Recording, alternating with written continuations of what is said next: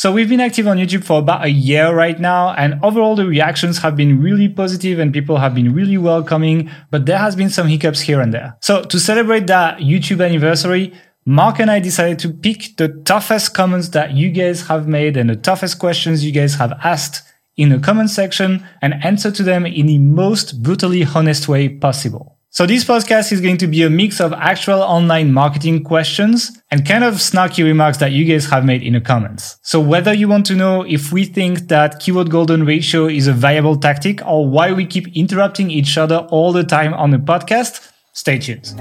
Welcome to the Authority Hacker Podcast. And now your hosts, Gail Breton and Mark Webster. Hey everyone, welcome back to the Authority Hacker Podcast. So this week we are actually releasing the Authority Site system. So if you haven't looked at it, you can go on authorityhacker.com/system. This is a complete reshoot, complete redoing of one of my most popular courses on starting new authority sites.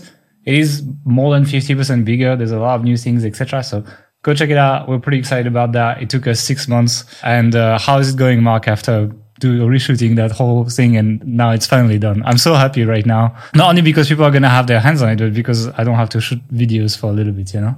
I'm very glad we've got it out the door and we've shipped it. It was a long, hard slog, but ultimately I think totally worth it in the end. Very happy with how it's coming together. Even like the design we've been working on the past few days kind of leveled up quite significantly as well.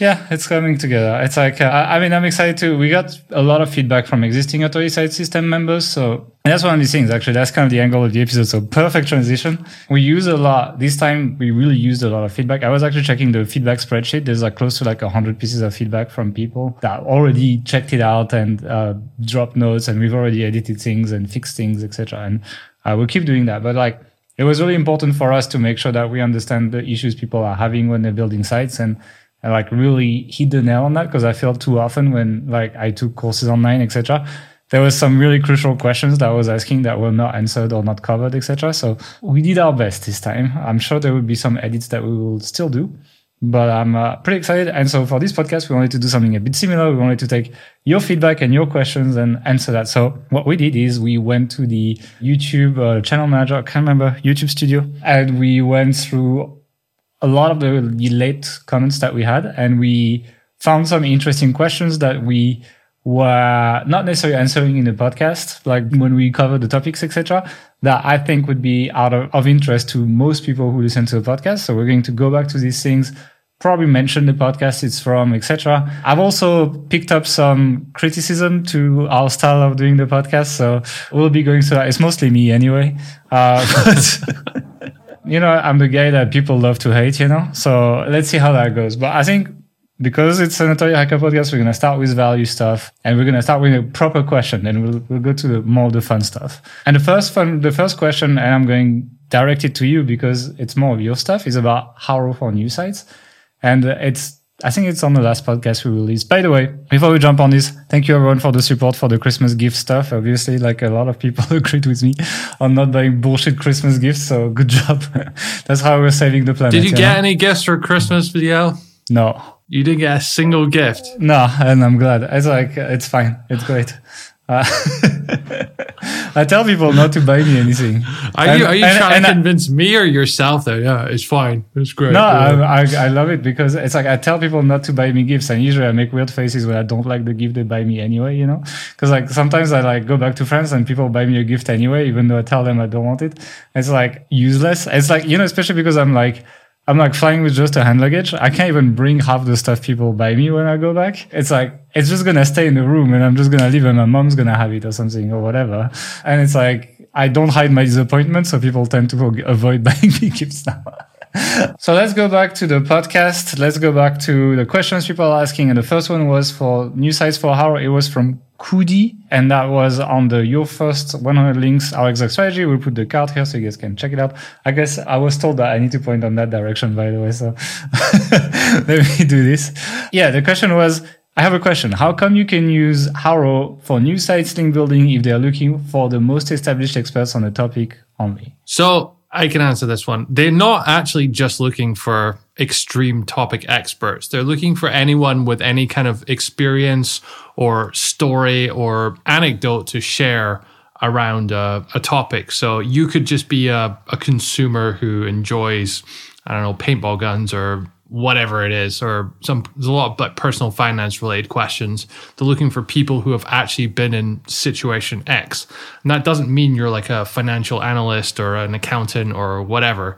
It means you're just a regular person that happens to have had some kind of experience. So when people say the HARO is all about finding topic experts, it's not really so much about topic experts as it is just people with some experience in that area. And there's a lot of areas, a lot of general areas, especially around business and technology and personal finance, that really anyone can contribute to. We've had a lot of success last year in 2020 talking about working from home and answering those kind of queries. We're not HR experts. We're just a company where we all work from home. We have some experience in it. It doesn't make us like kind of experts, but the odd anecdote you can share here or there is really useful when content creators are creating content with HARO. Remember, they're not looking just for an expert to source the facts. The journalist, the writer can source those facts themselves anyway, just by Googling and finding it out. They're looking for your story, and that's what they want to share. So that's how you can. Yeah, that's how people like to read as well, right? They like to read people's opinions and stuff, even if it's like not factual, not even that accurate, whatever. They're just more interested in that. That's why even platforms like Reddit are so popular when there is like more accurate news sources or things like that. It's like it works really well because people like reading other people's stories, you know? I mean, speaking about accuracy, I would say journalists themselves, they don't even really care that much about accuracy. They have a deadline. They have, 5 articles that they have to write that day, and they're getting judged by how many likes or shares or views or whatever they get and whether they get the stuff done in time. So that's all their motivation really is. Of course, they don't want to like blatantly lie, but if they're talking about someone's experience or story, then they don't really have to worry about that. Whereas if they're trying to evaluate truth and what works and what doesn't in something, then they have to think a little bit harder about it. And that takes more time, it's more difficult. So yeah, so like don't worry, you don't have to be a big expert. Already just having a website about the topic tends to put you ahead of most people, to be honest. So it's like, yeah, that's usually enough. Okay, actually, a comment there was on the same podcast that this one was one of these crazy ones. There's literally like a whole thread going on of people debating about this, which the comment just say is from CBR and says, "Can you please, in caps, stop interrupting each other?"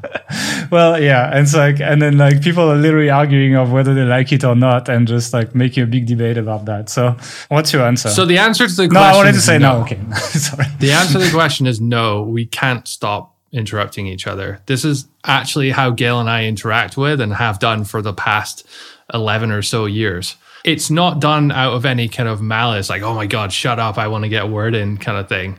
It's that we both care a lot about the thing we're talking about and want to like contribute a lot of value to the discussion. We're both actually quite logical people, I think, in that we recognize when the other person has something of value to say, and so we'll sort of back off if the other one let the other person have the floor when they have something to say. I'd also say that when you're watching this, sometimes our video editor will cut it together a little bit faster.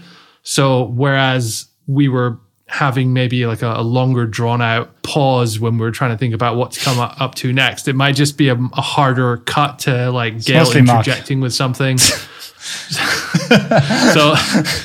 that may appear to be more interruption than is that actually the fact. But we don't really want to change this too much because, as I said, this is how we actually interact. And I think this podcast should reflect that, and it shouldn't be a scripted, perfect version. Where I think they perhaps do have a point is sometimes in Gail's interviews with other people. That's coming after. Don't know them as well. We're going to talk about that.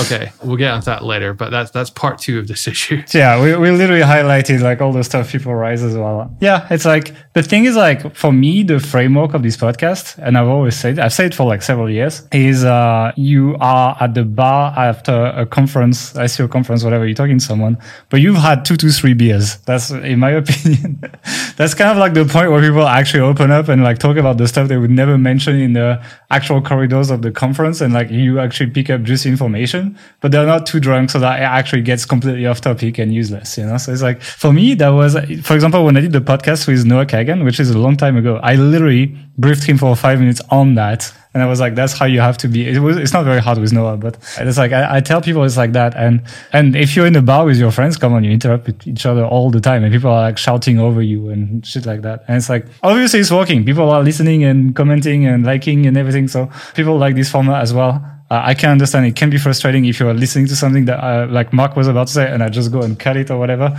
But, well, that's the price to pay. Leave a comment on the video saying so and we'll maybe answer the question or get back into it in one of these episodes. So. Yeah, exactly. Okay, let's jump on to the next proper question. So the question was asked by Chris Pham, who asked, is it better to apply for affiliate programs before or after you create content? Might you spend hundreds of hours creating content only to get rejected by the very advertisers which you intend to promote? Isn't program rejection something to be concerned about when you're starting a first site? Yes. So you do have to be concerned about it, though I wouldn't worry too much. In the authority site system, in the new version of TAS, we teach people to create a kind of initial V1 of your site where you have just a basic 10 or so info articles that fill out your site, look valuable. Looks on the homepage. There's like... Yeah, look like you've created a decent site. And it's not just a thin affiliate site with like no value add content and whatever on there. So if you do that, and then at that point when you have, say 10, it doesn't have to be that exactly, but say 10 articles on your site, the homepage is full, the navigation menu's working, all the breadcrumbs are there, it's all structured nicely. Then you apply to affiliate programs. You have a much higher chance of getting accepted at that point than if you apply with a blank site, because you almost certainly get rejected. Some people will wait a lot longer till you have like 50 articles live or something. I don't think that's necessary. And indeed, every time when we've tried to apply for an affiliate program with just a bare bones site up there, then we've been able to get in. That doesn't mean we always got accepted first time around, because affiliate program managers, they're often not that great in telling whether your site's good or not. Often the forms that you have to fill in to apply for an affiliate program don't allow you to give enough information to communicate what you're doing or how good your site is. So you have to kind of go around that. And if you get rejected or if you don't hear back from them, then you need to get in touch with them, reach out to them, share what you're doing, what you've done in the past. If you have any kind of pedigree in the industry, share what your vision is, what you've done so far, what keyword research you've done, maybe what types of topics you're planning, how big you're trying to make your site, how much time you're spending on it, how much you're putting into that. And anyone who does that and is able to get in touch with the right person in the affiliate program is almost certainly going to get approved, because that shows you're, enthusiastic about promoting them. So yeah, that's the approach. Be human, Like, it's fine. It's like it happened many times that we got rejected the first time and then eventually we turned around and got in as well. So we actually got, funny story. So back in, I think it was 2012, 13, we got rejected from Amazon. Actually, when they looked at our site, they were, oh no, it's not good enough. And it was a pretty good site that we had on there at the time. At least for 2013 standards.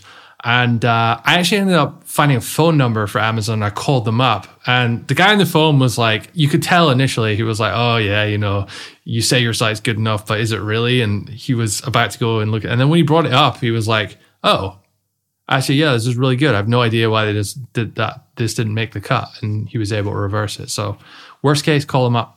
Yeah, it's true. People don't use the phone enough. I think even for especially for individual affiliate programs, for smaller companies, it's not so hard to reach the people internally and so on. And I think you have a good chance of actually reversing a decision by just calling them up, because people never do that. Like, it's easy to reject a contact form. It's harder to reject someone you have on the phone. So yeah, especially if you have a bit of a backup story. I think if I was really interested in doing that and calling them up, I would actually buy their product just before I do that, so that you're also in the customer list, etc. And then it's I would say you have a pretty good chance of doing quite well there. So yeah, it is a legitimate risk. I wouldn't build a 200 pages if you're not in the affiliate program, but build a base site, then maybe build one or two sites that could be used to promote their program. The good thing for this kind of stuff is you could be creating a roundup preview, for example. So I don't know, you want to promote paintball guns. Let's go back to that example.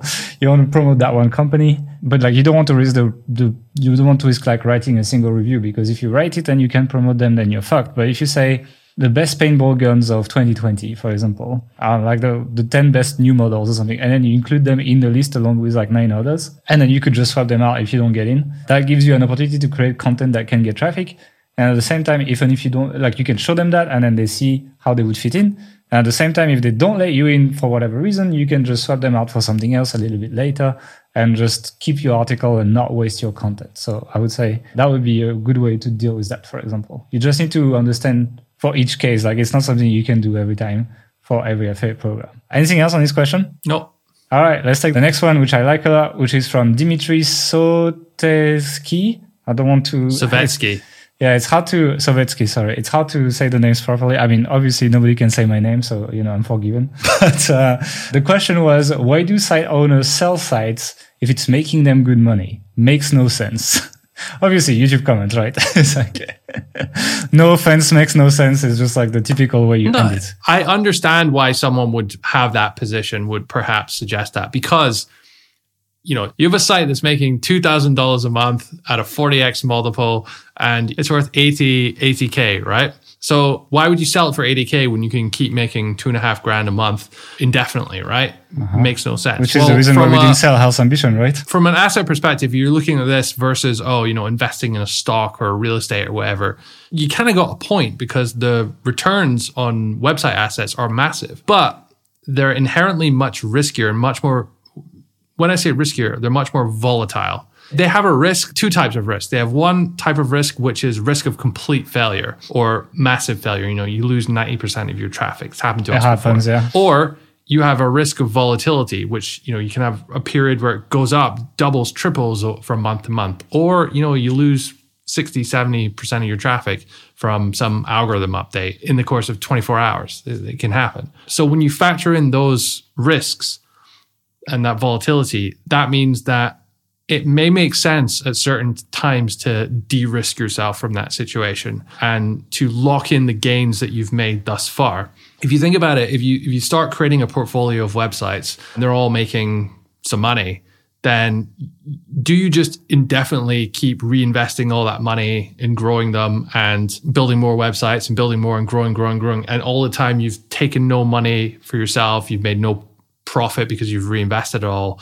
Or do at some point you pull your money out of one or some of the websites by selling them and locking in that gain and saying, okay, now I have $100,000 or $1 million to my name and I can go, live it up or buy a house or whatever you need to do for the personal circumstances you're in. I know Empire Flippers in their sort of marketing PR spiel, they tout this a lot as like personal situations. And I do think there are a lot of people who, have unexpected tax bills or are getting divorced or want to buy a house or have some kind of personal situation where it makes sense for them to sell an asset and get a lot of money coming in. If you're moving to a different country, it doesn't really apply to US citizens, but with different tax brackets and rules, then it may make sense. So that's something to think about as well. And finally, I would say just if you want to do something bigger and better, maybe it's your first site and you've gotten to the top of your niche, you've gotten as far as it can go without crazy amount of extra effort, then it may make sense just to sell up and go into a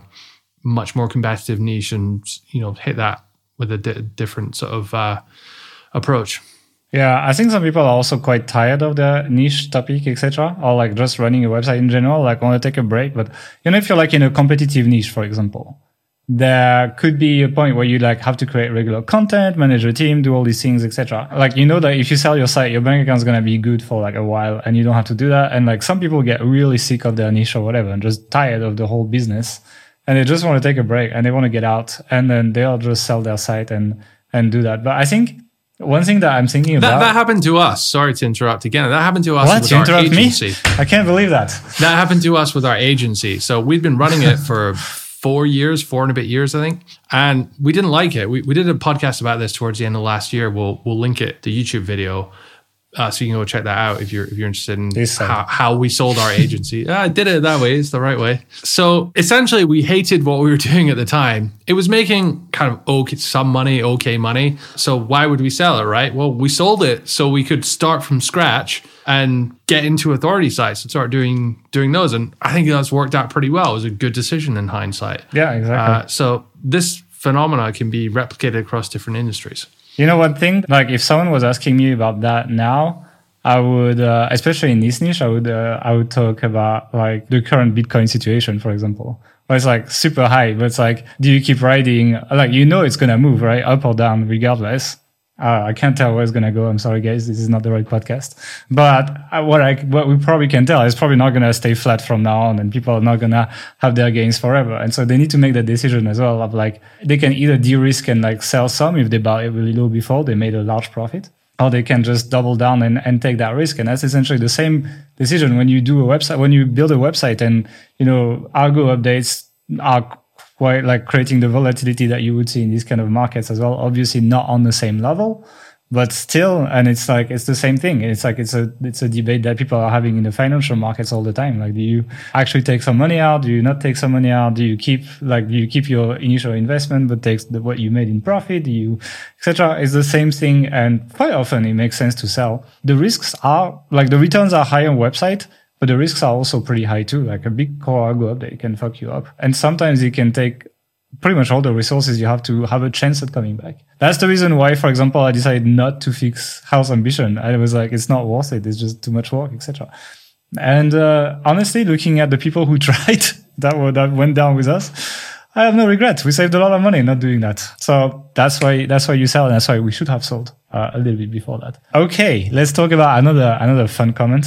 That is from Mike K, that commented on the interview I did with Carl Roof. And he said, valuable stuff as usual. I can agree, however, about letting guests speak. He says that, speak more, sorry. He says that because some other people said, some guy commented, invites an expert, talks more than half the time or something like that. And so this guy was like the nice one. And then he gives a timestamp at 26 minutes, 45 seconds. I was interested in what Carl Roof was going to say, but Gael kind of bulldozed over him and then moved on to the next topic without letting him finish his thoughts. Don't take this as a negative comment. It's not meant to be one, but rather as a comment about something that I think could be improved for viewers' listener experience. So you can go and check that out on the thing. Actually, for that one interview, what happened is that was the second time we shot it because we had big technical issues the first time. And my camera was shutting down literally every 5 minutes because it was overheating. And so we had to rush this thing so we can actually finish it so that Carl can go to the next thing he had to do. And we shot for more than 2 hours, even though the final interview is like an hour or something. So there is a degree of like me being used to interrupt Mark when we talk and kind of like doing the same with guests. And honestly, I think it's the format of the podcast. I wouldn't change that completely. But for that one interview, there was actually, we were both quite annoyed, to be honest. It was quite difficult. And it was the second time we did that. So all the stories we told, etc., we all knew them as well because we had done that same podcast the day before. So that was a pretty tough one. But I also think that interviews should not just be about the guests. There's millions, like Carl Roof, he's done how many podcasts? He's done all of them.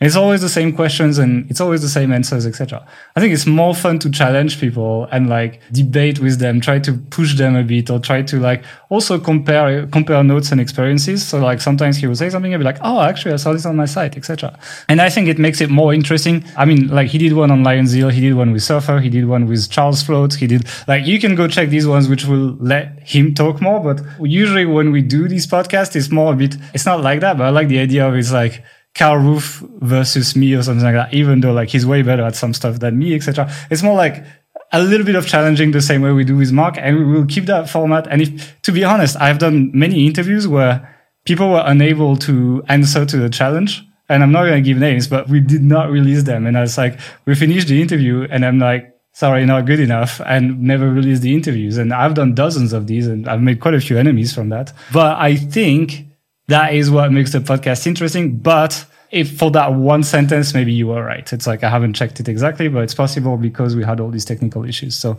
sorry about that, but there will always be a degree of challenging the guests, comparing notes, etc. when we do our episodes. Just that one was a little bit special, basically. It's also quite difficult to host a podcast and to interview someone and to steer the conversation in the direction that you want to go. Guests have an awful tendency of waffling and going off topic. And when you're trying to create a succinct podcast about a specific topic, you have an idea of where you want it to go, but you can't plan it out. Like, we're not writing our questions out before the show. There's an element of we kind write of the organic. questions, but it kind of like deviates a bit. And the truth is, we know who listens to this podcast more than the guests do. And like very often they'll go over topics that are not interesting to them.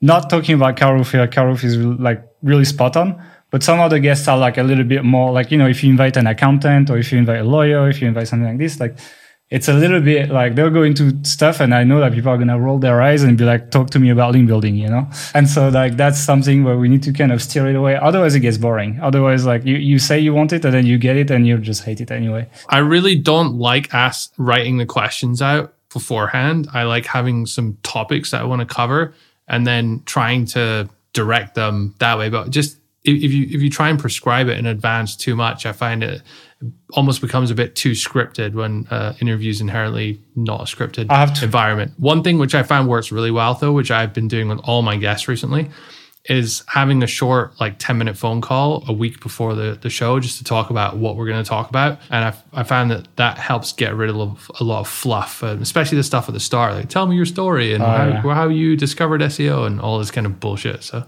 yeah, I mean, it's fun for 2 minutes, but like if it lasts more than that, it's like, okay, yeah. We've heard this a million times, you know? Yeah. And so we're going to get better at interviews. I think we're going to do more next year. We have some really good ones coming up in sort of end of January, start February time. Quite a few good guests that you guys are going to enjoy. So stay tuned for those. Subscribe to our YouTube channel.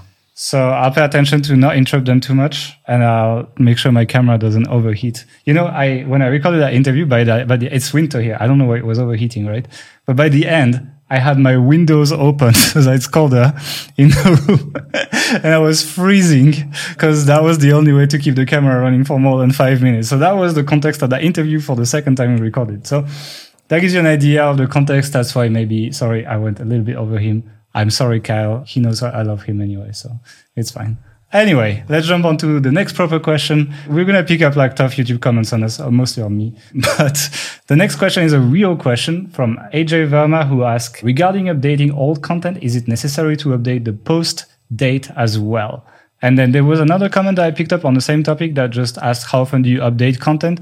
And that was on my Reviving Dead Content video. That was not a podcast, that was a video. You can check it out. We'll put the card here. So the question, updating the content, is it important to update the post date as well? Yes, it's probably equally important, if not more important, than actually updating the content. And you're going to laugh. I'm going to make a YouTube video about this next year because it makes me laugh so much. I've done it so many times where I go back to a post and I add like a single full stop in the page.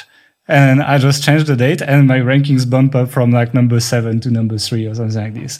And like I do nothing else and it works. So like updating the date, provided your theme gives the metadata to Google, which pretty much 99% of themes do, is extremely important, works really well. And very often you don't even need to actually update the content, just the date will actually bump up your rankings.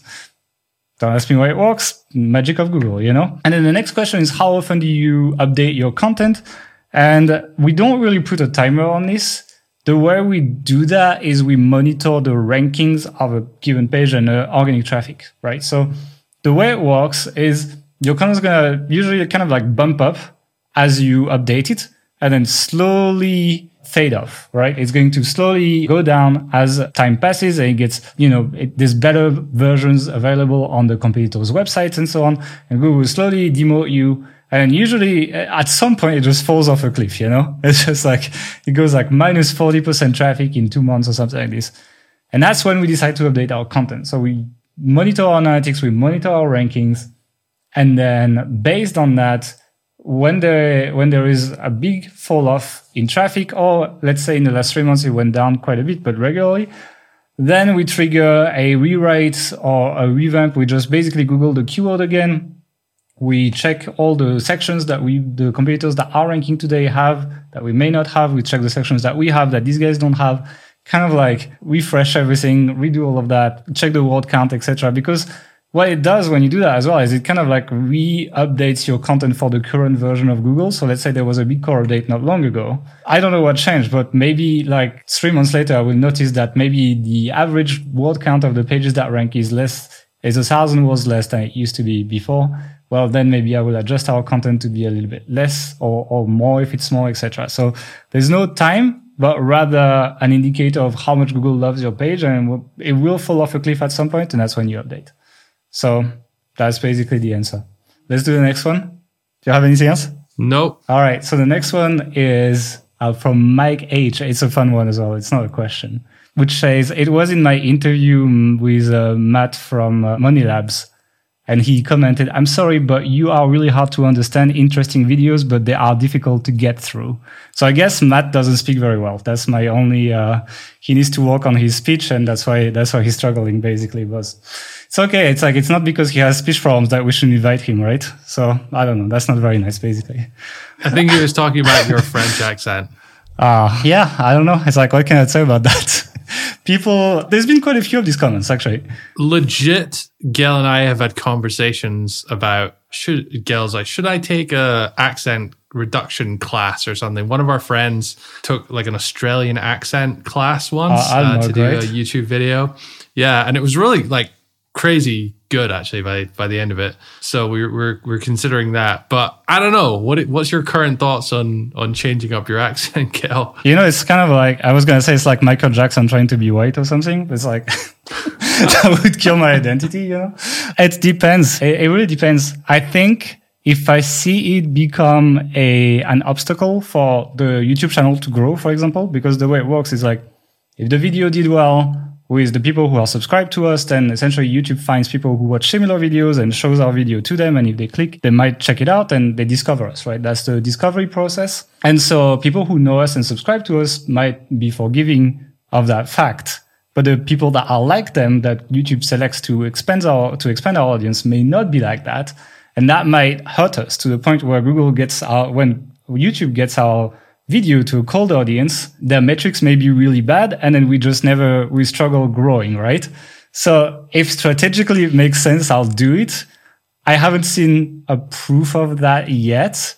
Maybe what we should do is we should make a video where I move my lips and you speak at some point, and and then we see how it works with the cold audience or something. I'm going to put you on the spot here. Okay. I want you to do your finest British accent. Like the Gareth Dane accent or the real one?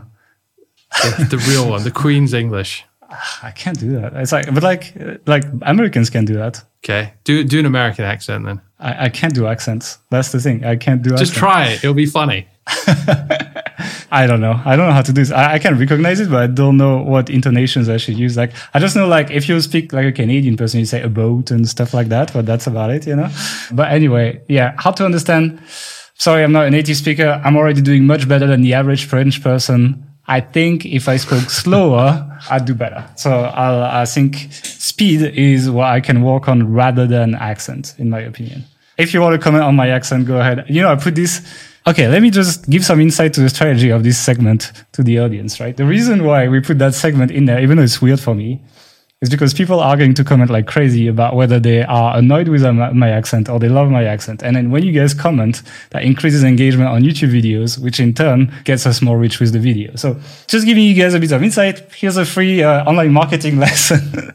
Talk about weird stuff, cringe stuff, etc. And people will comment and interact with your videos. And then you will get more reach on YouTube and platforms that work on engagement. Let's jump on to the next one, which was category slug no index. So Nadi Kumar asked, should I make category slugs no index or index? I mean, this question is asked wrongly because when you say slug, it means in WordPress terms, it means the URL, right? Like it means not the URL, but what is after your domain name? That's the slug. So the question I believe is, should you index or no index your category pages? I don't think that you should no index them, but I think you should make them better than WordPress makes them by default. So like a default category page on WordPress is going to be 10 posts and then just pages and after pages of 10 posts, basically. That's the default. That's a bit shit because there's only 10 posts on it, first of all, and Google will happily crawl hundreds of links on the page. And then let's say you link to your category from your navigation, from your top navigation. What happens is that let's say your homepage gets the most links, like most sites, and then you have a link from there to that category, but then only 10 posts benefit from that link because there's only 10 posts on that page. Whereas if you even just revamped it to have 100 posts would benefit from that. And the link juice would be more equally distributed on your site from a point of view of site architecture, etc. So the default WordPress categories are shit. I tend to prefer building hub pages. So if you go on, for example, authorityhacker.com/affiliate marketing, you will see what we do with category pages. And you can overtake them with Elementor, and that's what we do usually. But if you don't want to do that, you can just redirect your category pages to normal WordPress pages. So you could make a normal page and put all the content you want. Let's say like you put more posts, you organized it in sections, so it's easy to find what you want, etc., etc. Maybe you put a lead magnet in between, so you collect emails and so on. It's like a nice page about, affiliate marketing or link building or paintball guns, whatever you want to do. And you can take a plugin on WordPress, like redirection, for example, or you usually have it in SEO plugins now. So if you use like Rank Math, for example, there is a redirection, section in there. And you can just take the URL of your category page and then just put the URL of your custom page that you built to be your category page and 301 redirect that. And then what's going to happen is every time there will be a category link, it's going to be redirected. And since Google announced that they don't drop PageRank through 301 redirects, you don't lose any value by doing that 301 redirect like you may have been doing in the past. So that's my recommendation. Don't no-index them, but make at least custom pages to replace them, because WordPress by default is pretty shit for category pages. But hub pages are really useful to distribute link equity. Anything to add to this? Nope. Was it hard to understand? Kind of. Tell us if it was hard to understand. Okay, geeking out. So why don't you read the comment if I'm hard to understand? Like, why am I reading them? This is because you're the host and you have the commentary. Why team am I the host? Someone says, just because you always do the intros. So someone says, like, in the commentator, like, when you're talking about sports, like, this is what's happening, and then another person comes and gives the insightful commentary and so you want to be the expert as to why it happened.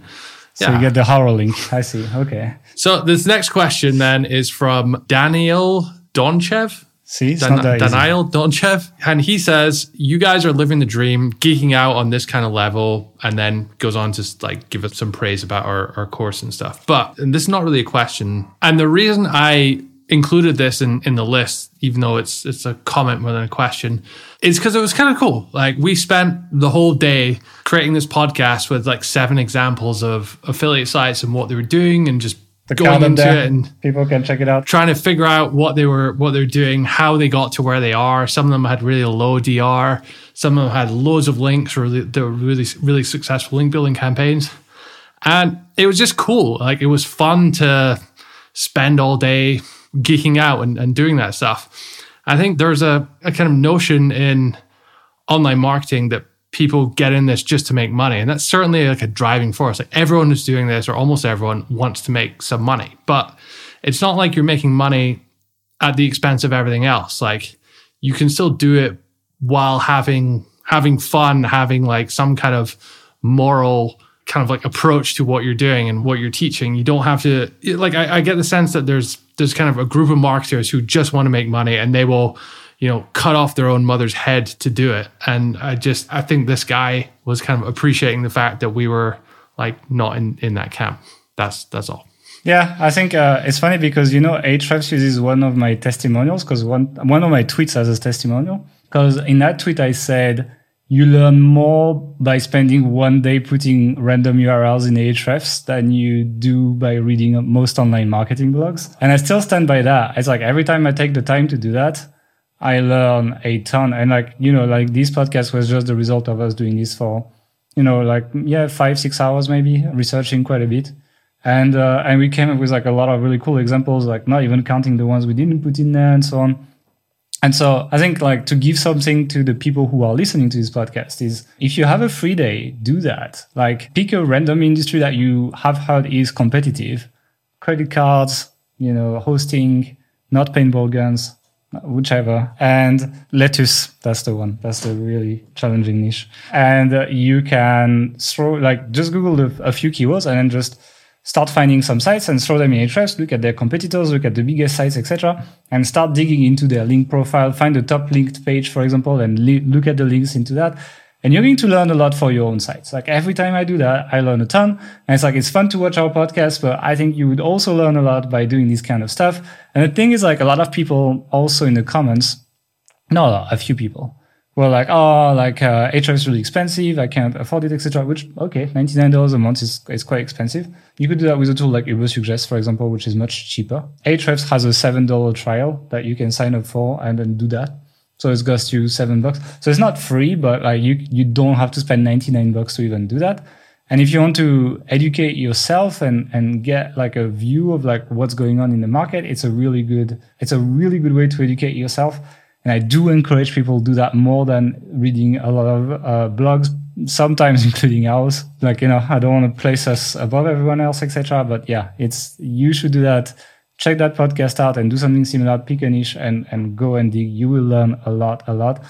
And Ahrefs did not pay me to do that. They actually cut us as an affiliate, not just us, but like all affiliates actually. So, I am not saying that to make money or I didn't get promoted or anything like that. It's like genuinely how I come up with new stuff. Like I rarely come up with new stuff reading other people's blog or whatever.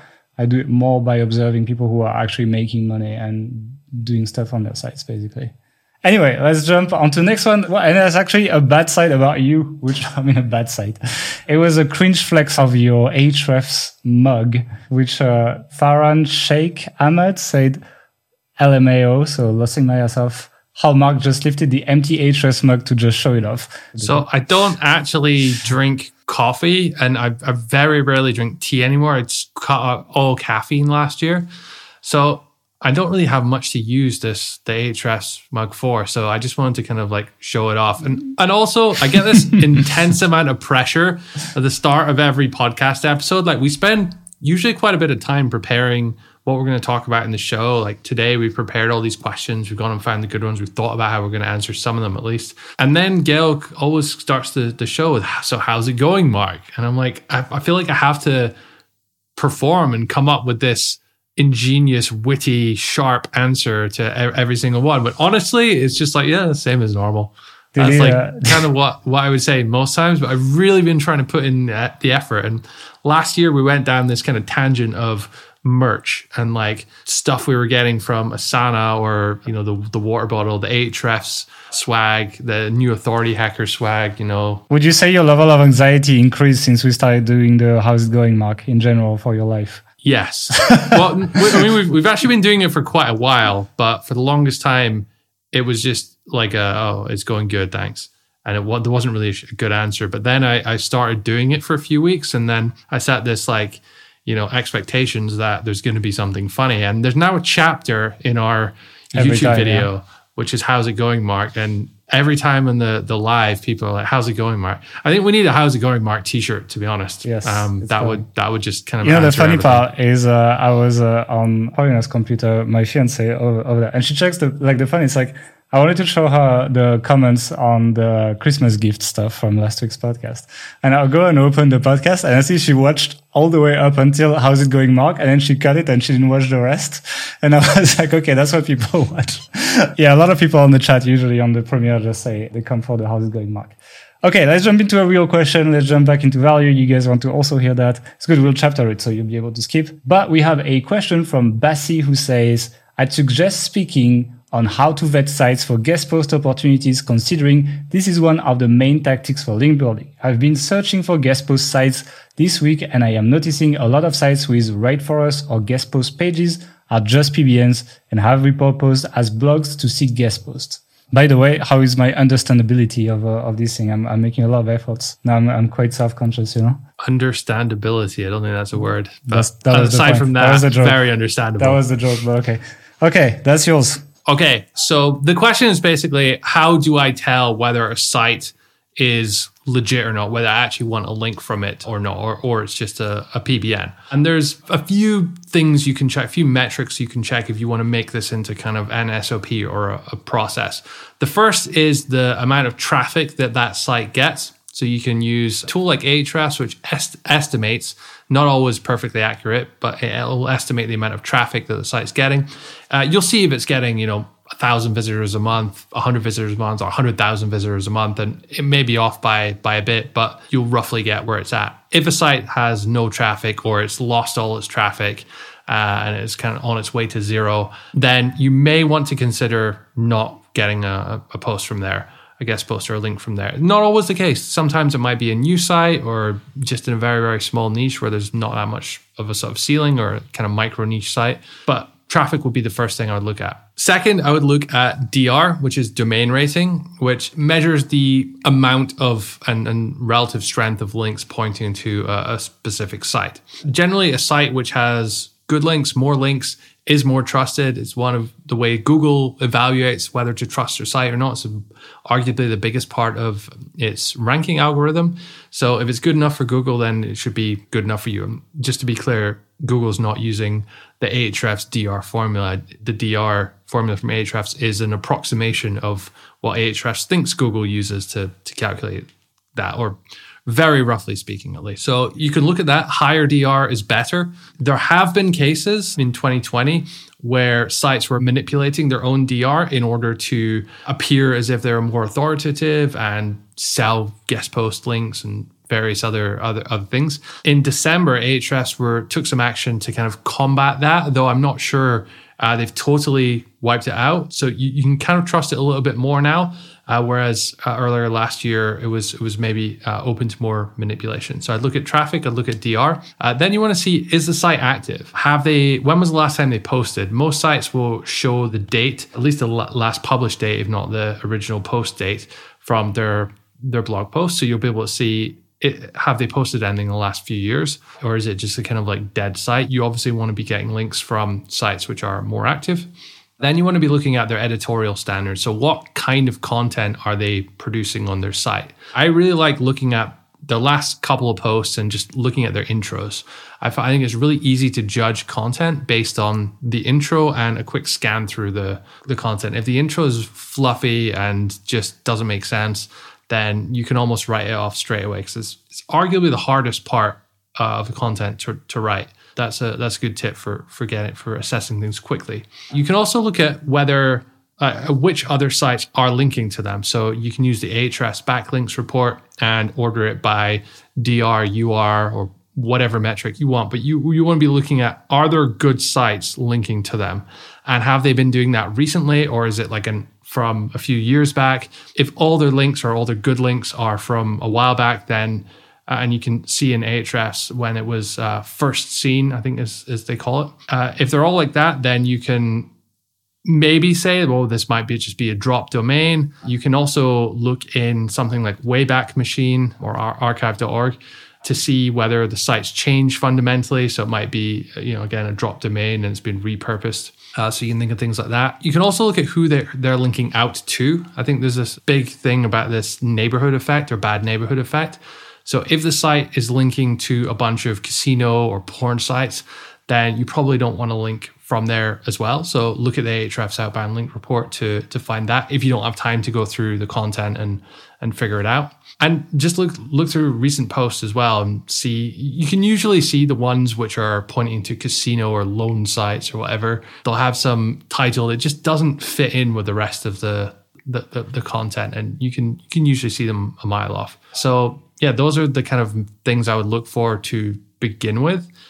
It's not always conclusive, right? You can have sites that kind of do look like shitty PBNs, but maybe it's just the person's first site and they don't know any better, or they don't really know what they're doing. So you kind of have to judge each site individually. And I wish there was a simple algorithm that I could give you that says, oh, if it's this, then do this. If it's this, then do this. But it's really complicated and it's quite difficult for me to articulate. It's based on kind of like quite a bit of years experience and stuff.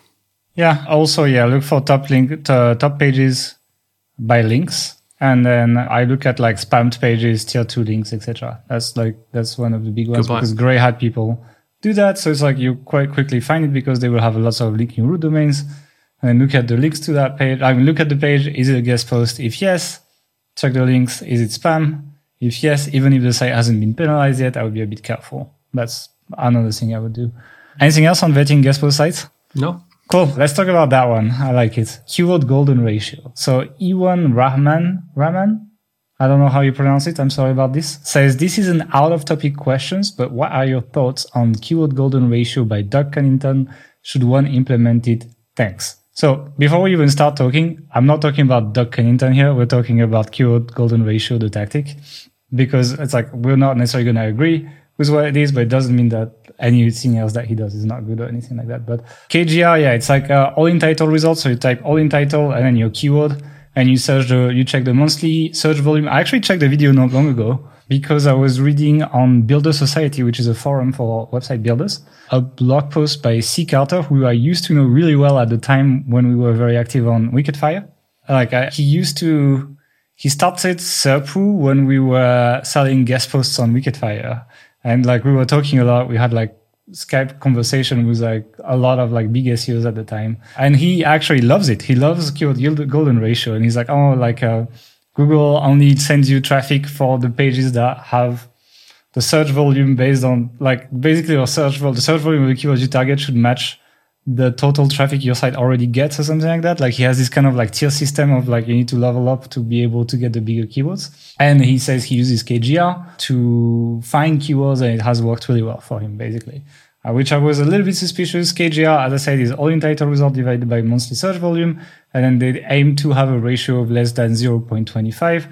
The golden ratio normally is a metric that is used in art, actually. It's like the distance between your eye and your nose and stuff like that to draw on painting. So that's why it's called like that. But basically what it does is it gives you really easy keywords. And usually to get that ratio, you need to find really low search volume keywords, right? Like it's hard to find a KGR positive or like green keyword. Positive now is like, it's a negative term in 2020 and 2021. It's hard to find a keyword golden ratio below 0.25 when you have lots of search volume. So you tend to target keywords at like, between 20 and 200 searches per month, maybe something like this. Well, the metric actually, or the ratio, it only applies to keywords with volume of under 250 per month. True. So if it's over 250, it's not applicable for KGR. I have a fundamental problem with this whole thing. I understand why one would create a metric or formula like this. I think having a framework provides a lot of value to beginners or people who don't have the time to do detailed keyword research themselves and want a simple, what's the 80-20 you can do for beginners or for starter site keyword research. And this is an all right kind of estimation. You could probably refine it and make it a little bit better, but in the absence of nothing else, then yeah, it's going to get you some results in the sense that it's going to get you to actually do something versus not do something. Yeah.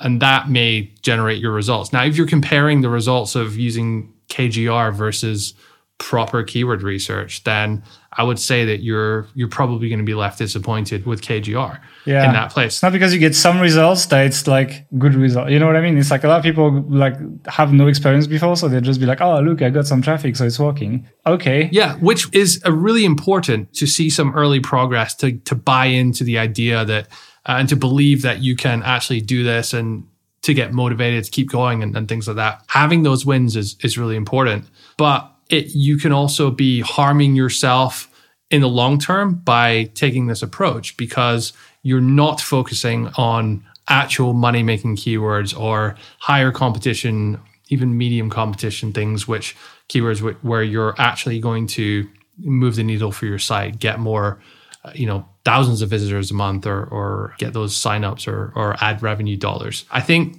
with KGR, you're pigeonholing yourself into keywords which have very low volume and very low competition, which if you think about it, if no one's searching for it, if hardly anyone's searching for it and hardly anyone's trying to compete for it, that's probably a good signal that they're not worth competing for. Now, that's not always the case. And you can find some nuggets in there for sure. But would you have found those anyway with just doing proper keyword research? Yeah, it's not just that. I think, what it capitalizes on? It capitalizes on the fact that many keyword tools massively underreport search volume. And it makes people write for these tiny, tiny keywords, which they would not necessarily go after. So it's like, I think it's just that fact. But the massive flow into this is all in title is bullshit competition analysis, That's not KGR it's not the fact that there's this ratio or this formula. No, it's just that they go for low volume keywords. Like you could just say, actually, guys, just target anything which has low competition. So, for example, my problem with this is that the analyzing competition based on all in title is complete garbage, in my opinion. It's like you have no idea how competitive it is. Like there could be only 10 results, but if they're all by big sites, it's like you're still quite fucked. And I'm sure you will find these keywords, for example, in a financial niche. Like when you talk about stock tickers, for example, I'm sure like some stock tickers will have, like some less popular stock tickers will have low all-in title results, but these ones will be from big sites, like they will be the bigger comprehensive sites. And that doesn't mean that you can write about it and you're going to rank for it. Like it's not going to happen. So that's an example of where KGR, I think, for example, would not apply. In TAS, I'll tell people, like, we tend to give 2 metrics for people to look at in terms of like analyzing the competition instead of all in title. We tell them to look at the domain rating of the top 10 pages, and we'll tell them to find at least 3 sites below domain rating 35. And then we tell them to look at the traffic metric that Ahrefs gives you to the page. So that traffic metric is combining all the keywords that page ranks for. And it's a bullshit number. Like when it says 200, it doesn't mean the page gets 200 visits, but it's just a number that is an index that you can use first. And we tell people like if it's more than 150 or 200, and we kind of vary this number depending on how monetizable the keyword is, So if there's like, if I can promote a $200 per sale offer, like I don't mind if the page has 50 traffic, because it's like, it's already good enough because I can make good money with little traffic. But like if I'm just going to be promoting with Amazon, for example, I might be looking for 200 at least, for example. So that's usually the stuff that we're looking at. So we're looking at competition, but also like what happens when I'm there? How do I make money, And I think it's a better approach than just all in title. The reason why all in title is so appealing is because it's free and people like that and they don't need to pay for a tool, whereas our method requires to use Ahrefs. But it's like, I'd rather pay some money to save me a lot of time in not writing the wrong content. And that's kind of like something that we try to explain to people. It's like that information is literally your time. If it costs $99, but you save 20 hours, is your time worth less than $5 per hour? And if it is, maybe you should work on that rather than building a website. And so that's the kind of stuff where we differ and where we're not huge fans. Keyword golden ratio, it doesn't mean that someone that follows it will not get results or traffic. It means that we don't think it's the best way to get results and that there is better ways to do this, basically. Anything else on KGR? No, I think it's popular because it's so simple, it's free, and anyone can do it. And I also see a lot of people selling like KGR keyword packs. And I know some, even like bigger people in SEO, they will buy those and create content around that to start growing their site. But the reason they do that is because systematizing proper keyword research and finding people that can do it at a high level is very challenging. So it can become somewhat of a bottleneck. So to get the throughput and to start lots of sites, to grow lots of sites faster, it can actually have a place, but that doesn't mean, as you said, it's the optimal way to do things. Yeah. Okay, let's jump on to the next one, which is about Cloudflare APO, which I mentioned in one of our news roundup. So JYH said, nice talk as usual, gents. Wrote a new Cloudflare service. Would the $5 per month spend on this mean I can couple it with super cheap hosting options, thinking of Namecheap entry level, and get decent, reliable solution? Yes, that's exactly what it means, because most of your files are served from Cloudflare when you use Cloudflare APO. Therefore, your hosting is less relevant. It's just going to, basically, the way it works with WordPress is the PHP just renders the page. So like the server, your hosting is going to do that calculation and putting that page together, grabbing the main content, grabbing the sidebar, grabbing the header, etc. And it's going to render HTML. And then Cloudflare is going to grab that HTML and cache it on their server and serve that for 99% of people from their fast servers. So yes, you can do that. It's not going to be the absolute best, because if you have something a bit dynamic or you change your site or something like this, if you have really, really shit hosting, it could be a problem. But for basic blog type thing, yes, I think it's really powerful to couple cheap hosting together with Cloudflare APO. You can get really good speeds for your sites at the best price, basically. So that's a quick one. But I think I'll make a whole video on Cloudflare APO this year, because it's actually really cool for page speed. And the thing I like the most about Cloudflare APO is there's literally no settings. You just tick it and it just does it. And like it just figures it out for you. And it works really well. So I'll make a full video on that. It's going to be a short video if it's just ticking a button, but I'm sure people will like it, showing the before and after or something like this. Okay. Anything else on Cloudflare? I guess not. Cloudflare PO? No, that's not your thing, I guess. That's why I didn't go through this. I'm sorry. I didn't let you interrupt me on this. Now the next question and the last question is from Alex, who was asking, when you are selecting a niche, how many potential keywords ideally do you want to see? And I think that's going to be coming back to an argument I made during the KGR argument, which is that it's not really about the number of keywords. Like I'm willing to write a page that has less traffic if I can monetize it with a more profitable offer, and vice versa. I want more traffic if the offer makes me less money. It's the same with the niches, right? So I still like niches with a lot of keywords because what it does is it spreads the competition. And it has happened that we went into very, very competitive niches, but they had thousands of keywords and you're able to find gaps. Whereas when there's only like 10 main keywords for your niche, they tend to be extremely competitive and everyone's going after them, etc. So when the niche is broader, there's more gaps that you can find. And that's why, for example, I mentioned the financial market. There is tens of thousands of profitable keywords in the financial niche. So it's a hard niche, but I believe it's very doable for most people who listen to this to get into that niche, because you would be able to, I'm thinking again, I'm talking about stock tickers. Imagine if you take different tickers, let's say you have an accumulating fund and you have dividend distributing fund, and people will be VSing these two, right? They'll be this ticker versus this ticker. And that has 50 search volume or something, but these people are looking to buy, right? And you can sell them brokerage accounts that pay you $200, etc. So that gives you an idea. I like to find these kind of niches that are highly technical, highly complex with a lot of keywords, but it's not about the keywords. It's about how much money you can make from them. We don't care about keywords. We don't care about traffic. It doesn't pay the bills. What pays the bills is selling stuff and getting a commission or selling your own stuff. And so for that, it's a formula of multiplying keywords by volume, by difficulty, by payout. Basically, it's kind of like that giant formula. And then you don't actually add it up in your head. You just evaluate it. And so if a niche pays low, then I would want enough to be able to reach enough volume. So I would want enough low competition keywords, maybe 100. I would want at least 100 pages on that site. But some niches with 20 or 30 good keywords, you can already make a site, and it might not be the biggest site. It might not be a site you keep writing about, but you can do that. So don't focus on how many keywords, focus on how you can monetize them. Maybe you have an opinion on this. No, okay. I really don't. Sorry for raising up your anxiety. All right. Well, we're going to wrap it up here. Let us know if you like us picking up the questions from the YouTube comments and answering them. If you have more questions, you can drop them in the comments. And while you're there, you can also thumb up the video, subscribe, and click on the notification bell so that you don't miss any of our future videos.